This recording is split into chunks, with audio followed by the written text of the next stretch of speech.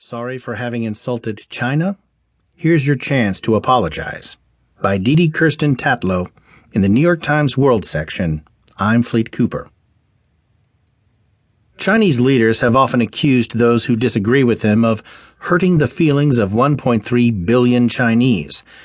Getting into the spirit, Taiwanese and Hong Kongers are responding enthusiastically to a satirical Facebook page calling on them to say sorry to China.